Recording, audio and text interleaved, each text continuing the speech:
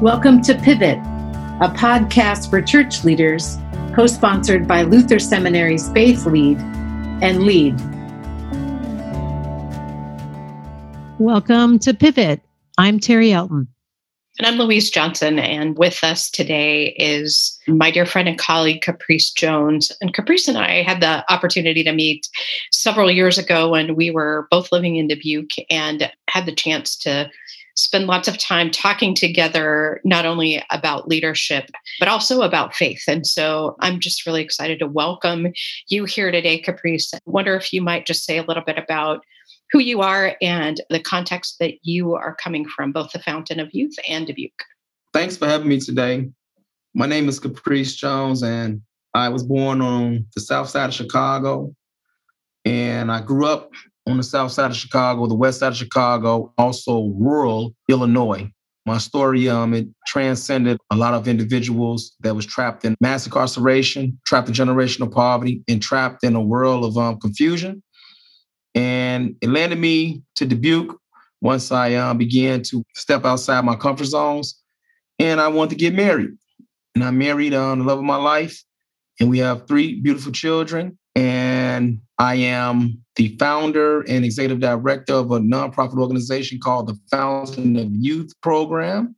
And Dubuque, Iowa has been an ongoing learning experience in the process of change and embracing what comes from it. I mean, I love Dubuque. I'm a Dubuquer. I was from Chicago. So I'm curious, how long has this organization been going and how did it get started? Well, this organization has been in existence since 2016. In August 2016, I received a vision one morning. And that vision entailed nonprofit organizations are very vital in this hour in history, but they must begin to pour into each other. That particular vision has been driven through my life, and we touched countless amount of individuals during that time. I estimate about 1,000 people we've served. It's an unlimited amount of people that we've served that I don't even know of. And it's amazing that you asked that question because the Fountain Youth Program has opened up doors all over the world in such a short amount of time through different people. Just tell us a story or two about some of the people that you've worked with through Fountain of Youth that have graduated from some of the programs and just some of the success stories. Well, I'll give you a success story of an individual that just came to my office today. She's a single parent. She's been in and out of different institutions all her life. And when she came to me, she was in the halfway house down here. She joined a program that we started with the city of Dubuque. It was dealing with trauma. And she just wanted to see what it was like. Unbeknownst that she discovered that to be the best group that we've ever hosted. And it led her to becoming one of my number 1 participants and success stories. And the reason why she came today is because she's fresh out the hospital, psych ward. During the time of the pandemic, she tried her best to survive through the storm, the best way she knew how. And as a result, her brain health, or what's formerly known in Iowa as mental illness or mental health, it's called brain health now, began to get tested. And she's been in and out of the hospital because of different unresolved traumas in her life that's been triggered by drugs and alcohol. She came by today. She's been out the hospital for a couple of days. I've been by her side since she's been in and out of the hospital. Police has been involved.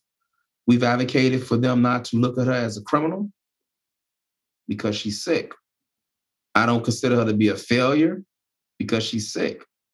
She needs help. And she called me today and she said, Caprice, can I come and give you a hug? And I told her, absolutely. She came and gave me a hug. And then she asked me this, okay, Caprice, I got some work to do with myself now to get myself back on track, but am I still allowed to work with this program with you? She finished the program. The requirements of the program, she's been completed. She's a success story for many others that has joined the program because of her.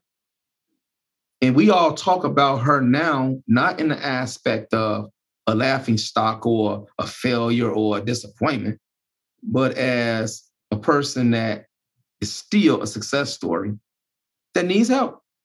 I love that you're pointing to someone who has learned and grown and continues to have ongoing challenges, like all of us do, right? So the mark of success, as I think you're pointing to, is not our lives are free from struggle or trouble, which they never will be, but that it's how we cope in the thick of them and how we manage to navigate differently. And I know that's lots of the work that you have been doing with people throughout the time that you've been working with them. Tell us a little bit about when the pandemic hit. What were the kinds of things that changed for you with Fountain of Youth, and what was your experience of that as a leader?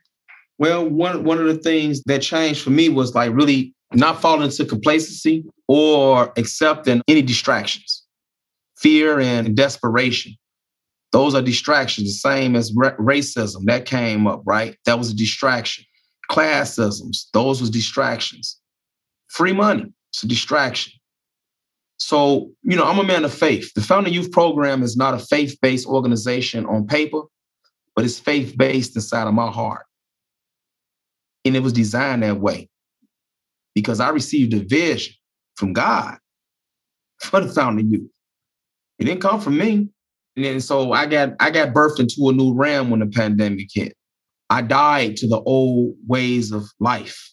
I had to. It's time to go to a different dimension. This new dimension that I'm in is literally decreasing so that he'll increase in the lives of many people in this world. So it's kind of like it was time for me to go on into perfection, which is known to be maturity. And you got to start from the bottom to go up. So he's been taking me deeper into my own life so that I can be able to be transparent in the individual lives that he want to take them through a journey to go to another level in their own life. And it's me basically sharing my faults and his grace. I listened to that, and it's both profound to me and I bet super hard, because I don't know about you, but when the pandemic hit, there's like 2 or 3 levels of my life that had to be recalibrated. So this calling of your work, but I'm like, I bet there were just details in your house you had to recalibrate. It can sound neat and tidy today, but I bet it wasn't. So one of the questions that I have for you, is there a particular moment or practice that kind of embodies what did that look like in the midst of it all? And so sometimes what looks like a good thing in that dying to our own self and to carrying this out actually can be not a good thing. So I'd love for you to just give me a story or an example of what did that look like on the ground? Because I just imagine it was super hard. In my own household, I had to stay true to the definition of who I am. So to my mission. Because, I'm only in my wife's life for a season. I'm in my children's life for a season. I'm in my parents' life for a season. And true to my mission is being actually who I say I am. And so I had to learn how to be a better husband so that I could bring a sense of security to my wife to know that we're going to be all right, because I'm willing to learn how to grow through this as well. And we're not going to panic. Survival, right? And am I willing to learn different ways of us being able to really understand how to survive without being desperate and giving up or compromising my integrity? Same way with the organization. When the pandemic hit, relief went into different stages. Relief for grants was based on basically giving out food, because that's a basic human need as far as Maslow's hierarchy of needs, right? And it's basically physiological. And so everybody was focused on giving organizations to pass out food. But that's not our mission. Our mission is to change the mindsets that contributes to generational poverty. So I had to trust that sticking firm to my mission, but yet still being flexible to understand that that is something that's needed. But that ain't all that's needed. There is also a part of recovery because mental health and mental illness has been on an all-time high. People need to be able to heal beyond their traumas. So I had to understand that my mission, I got to live and die for what my mission is. And my mission is to change the mindsets that contribute to generational poverty by not giving out handouts, but hand-ups. So we got to be able to, understand, just keep doing what we're doing and help is on the way. One of the things that came to mind as you were saying that is this transformation, this moment within the lives of the people that you're called to serve, you were embodying. Like, this isn't a one time, this happens once and it's done. You know that? Like the story that you told of that young woman, it's an ongoing and it's a deeper developmental maturity kind of thing. And I just got a picture of you saying, all right, Caprice, are you going to practice what you preach? Are you willing to open yourself to the same kind of transformation that you're inviting these young people into or others into? And you did some work and training with seminary students at Wartburg when I served there. And so I wonder if you'd say just a little bit about that experience. And then also just in terms of your own life of faith, right? So, I mean, part of what you and I did was to try and experiment doing Bible study, right? We started a Sunday afternoon Bible study that we did for a while, but just how that's a driver for you, because I know that's really such a significant part of how you think about and where you just find energy and motivation to do the work you do. I just thought about our Wartburg experience with seminary students. And because of you being true to who you are and allowing yourself to be vulnerable, to be used in a capacity that was beyond man's comprehension, it opened up the doors for the Fountain of Youth. I don't know if you remember, but you actually allowed us to have our first fundraising campaign at the seminary. And not only that, you connected us to the students so that they can have an experience of real life experience on the ground with individuals who pastors would serve.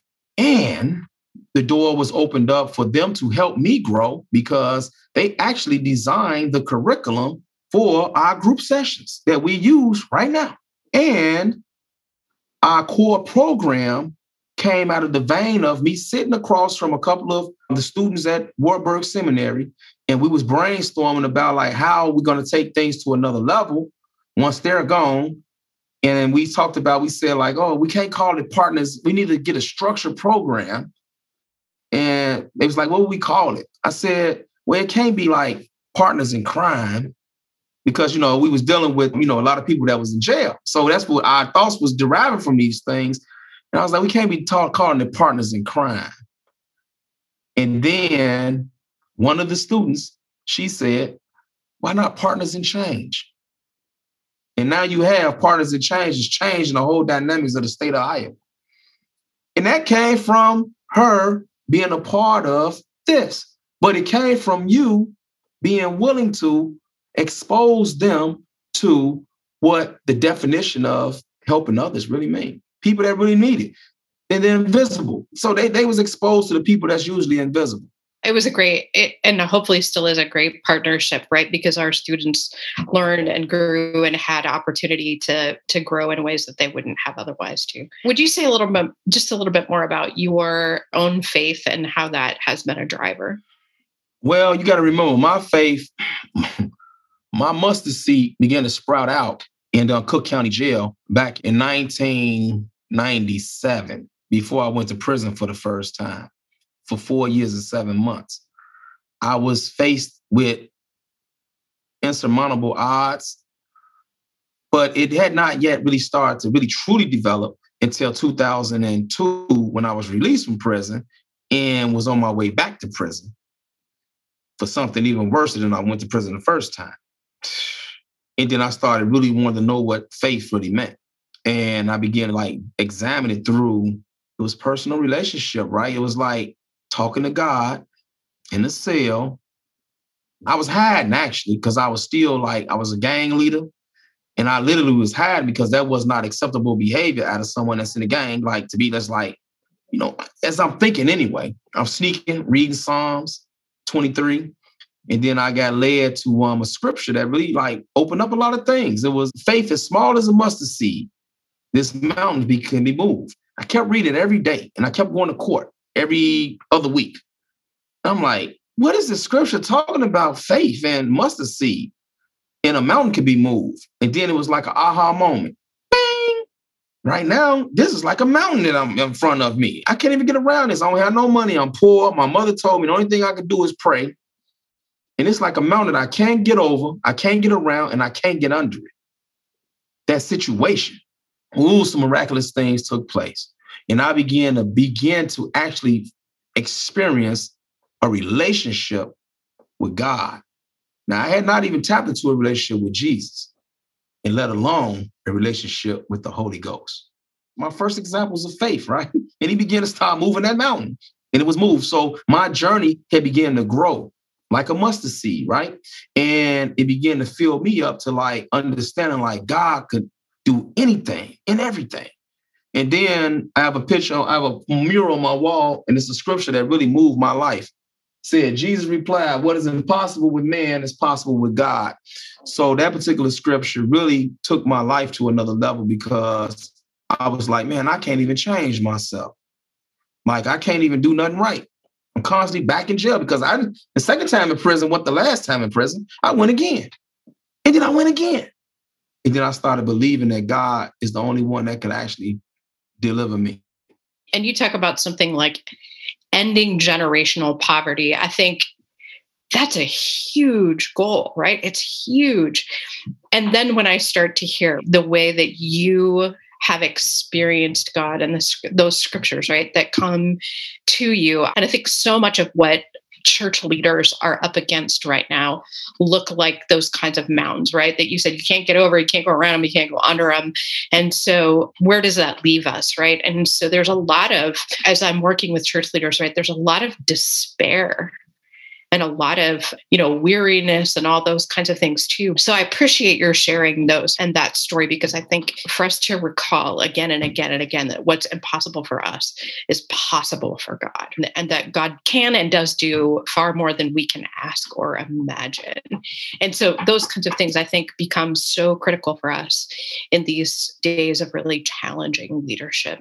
You and I talked some right after George Floyd was killed, and you were beginning to do some work in the larger community of Dubuque. And I wonder if you just say a little bit more about what you did and maybe some of what you've learned in and through that process as well. That was a real interesting time in history, because it's like the world has stopped again for the second time. First was the pandemic and the world stopped. And then it comes something else.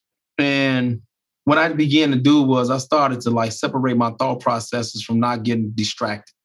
And it started teaching me about what empathy really means and what love really means. What love means, because as a human, right?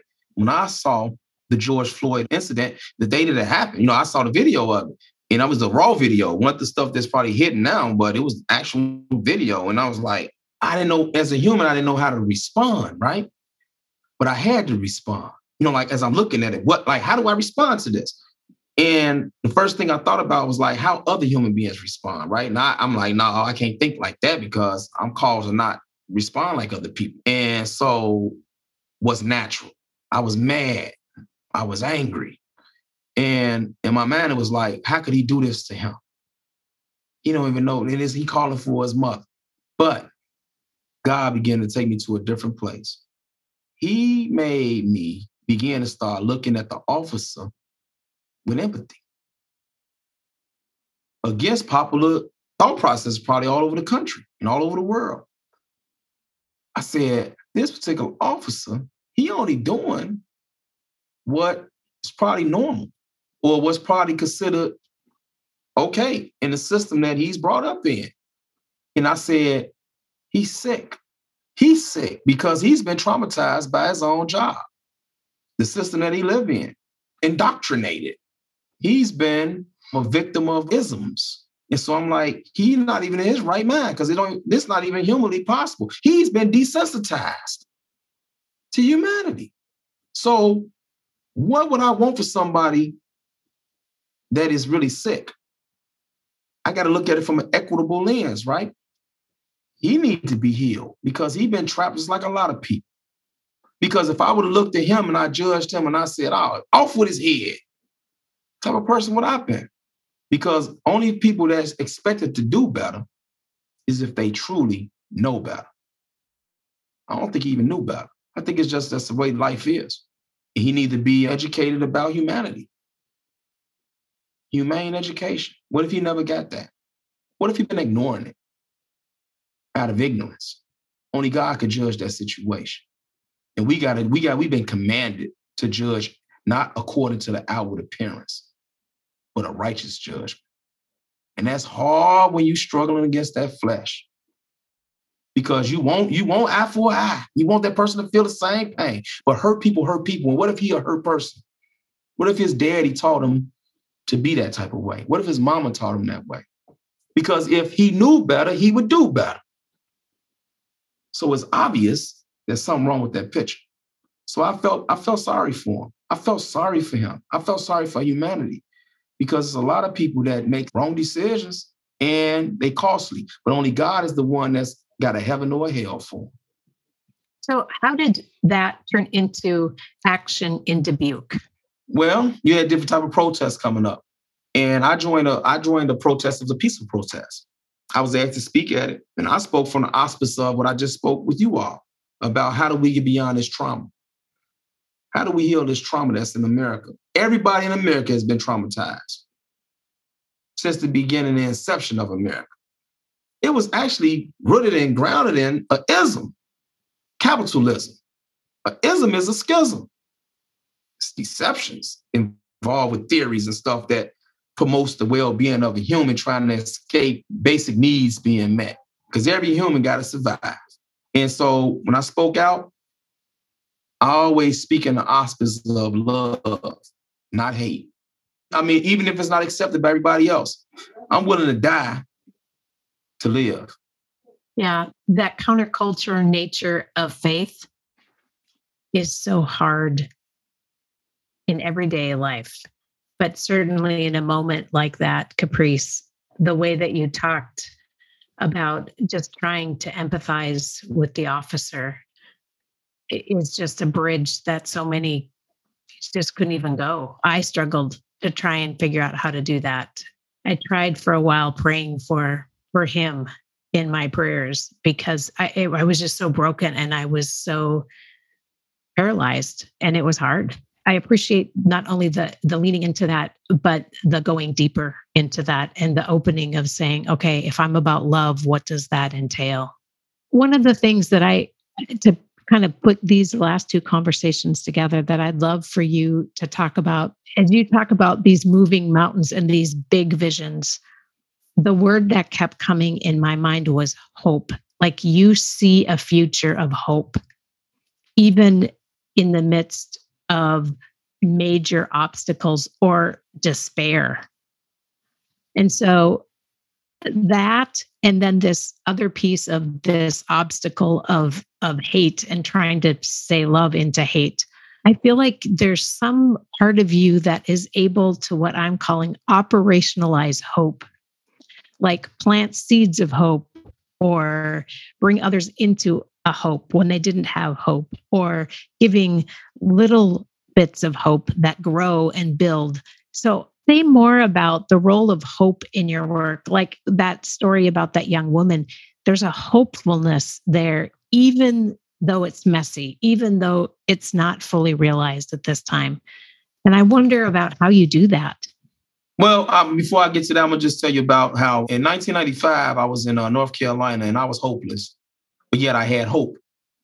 I put a gun in my head after I just stole it out of somebody's car for a quick split second. And then it's like something snatched it down. I know who that something is. It's the Holy Spirit. And I said this at 18 years old, man, one of these days, God is going to make everything change. I wanted to kill myself in a split second. It was like that wasn't even possible. And look what happened. So it's a scripture I run across in Romans that talks about the creature was subject to vanity, not willingly, but by, I'm paraphrasing, but by the one who subjected the same to hope. And then later on down in that scripture, it says, Romans 8:28 about love. And then it talks about purpose. Do you want to hear it? Yep. We know that all things work together for good for those who love God, who are called according to his purpose. That's it right there. All things work together for those who love God and are called to his purpose.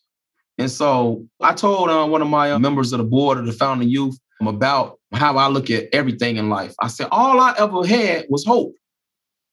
That's all I know is hope. I was born to exuberate hope out of my mouth because nothing ever was guaranteed to me. I'm a Black man in America. I was born into a situation where I had nothing but hope. Or if I didn't, but the thing is, what gave me this hope? It was the faith also that was inside of me to even make that hope become a reality. Because when I put that gun in my head and something snatched it down, which I like it to be the Holy Spirit, now I understand it through my relationship, was that one day everything would change. And by faith, that was received. Because I walk by faith, not by sight, to even get to where I'm at right now. And that's how I live, by faith, through the hope that was given to me through Jesus Christ. I'm thinking back to my days growing up and when we talked about walking by faith, not by sight, right? Like we do these at camp or in youth group, right? Like we'd blindfold people to give them the experience of what it felt like not to walk by sight. And it just strikes me that that was your reality. You didn't need a blindfold to understand what that meant. You were living it. You know, I mean, it's just something I just want to add, you know, something you just struck me by. So you remember in the Bible when Jesus had said that person was blind, not because of any sin that his mother or his father created, but that blindness really shows the power of God because that person still got a purpose. And so a person can be born a certain way and can't see something because they got to trust God to be able to lead them through everything. But we look at disabilities as a hindrance. But when I am weak, then am I strong. I want to test if I heard you right, Caprice. I hear faith operationalized through faith that is in you, like something, and like you didn't even know it was the Holy Spirit at the beginning. That came later. But I also go back to the, I want to come and give you a hug. I wonder if your hope, especially in this ministry or in this nonprofit, is through relationships that accompany people and not only say there's hope, but show up in people's lives and be the hope for others and kind of pull them into that future that you imagined. Is that a fair way to talk about it? Absolutely. Because remember, I told you from the start on the Fountain Youth Program, it was strict instructions I got. And one of them was not to make it a faith-based organization. Because everybody don't believe in Jesus Christ. But everybody need love. Unconditionally. And the Fountain of Youth came from like really showing the truth about some things. There is actually a Fountain of Youth. Each individual that's been through something can pour into somebody else. And what you're doing is rejuvenating yourself. You're revitalizing yourself. So I have to pour into somebody else what was poured into me, if it was something that set me free. So if I'm pouring into somebody else, encouragement, motivation, inspiration, and love, that's a beautiful life to live because a person feels like, guess what? My life matters, which is the truth. Any counsel you might give to our listeners who tend to be church leaders, just thoughts or counsel that you have? You know, I said to a leadership group today that I was working with that we've been through some challenging seasons, and I don't think those are over, right? Like, I think we're going to continue to be deeply challenged as leaders, right? And particularly leaders who are called by the gospel of Jesus Christ to lead in the world. And so I just wonder what counsel you might have from your own experience and what you might want them to hear or know as you think about this challenge that we face as leaders. I believe that right now in a lot of people's lives as leaders, God is shaking things up and he's pruning. He's pruning time. But that's not a bad thing. That's a great thing. Because he's dealing with you. The thing is, nothing can separate you from the love of God. Not even yourself. But he's going to get you to where you got to get to. So gotta go through the process. Now, surrender, right? So one of the most profound things happened today. I read a scripture, it's in Revelation the 5th chapter. And in that particular chapter, it was talking about the books being open and God dealing with certain people, Jesus, the Lamb, the root of David. He said, and I saw in the right hand of him that sat on the throne a book written within and on the backside. In the backside, that word came out too. It blew my mind. God showed me Moses on the backside of the mountain. And he also showed me John the Baptist. And this is what I would give encouragement to. I must decrease so that he increase. The least in the kingdom is the greatest in the kingdom. It's not about us. It's all about his will being done. We got to die daily. You don't feel good until we surrender and accept it. Because guess what happens? It takes us to a whole nother level of understanding why we was even put in this world. For his purpose. It ain't got nothing to do with us. Life is bigger than us. Caprice, I heard you just said, put my accomplishment down and surrender. And if I do, there's amazing things on the other side. But I think one of the hard parts we are in the church right now, I think this is the pruning you're talking about, is not only are we having to maybe let some ideas of church die, organs or buildings or styles of music, fill in the blank. But I, as a leader, have to put my ego in check. I have to open myself to God calling me to have weird partnerships and uncomfortable conversations and to hear God's strange voice ring in my ear and say, no, come this way. Follow me. Faith. And maybe with a relationship or two, right? Of love, of companionship that are open to this journey. But I think that's great counsel. And I will just say that it's a hard journey. And I think there's a moment of pause right now that I hope that we as the church can do, or we as church leaders can do, and really do that surrendering for the sake of God's showing up in just hopeful ways in the lives of everyday people being transformed. Caprice, as always, I continue to believe that you're such a gift of God in my own life. And I'm so pleased that you were willing to join us today and to share your story, your wisdom, your own vulnerability. I love how you are just exactly who you are, and you share with us where you are on the journey. And I'm grateful to you for all that you're doing, particularly in Dubuque with the Fountain of Youth, and just grateful that you were able to join us today. So thanks for your time, and thanks for all you're doing. Blessings to you, and thanks to you, our listeners. We'll see you next time on Pivot. Thanks for joining us for this episode of our Pivot podcast. For more leadership resources from LEAD, you can go to waytolead.org, or from Faith Lead, go to faithlead.luthersem.edu.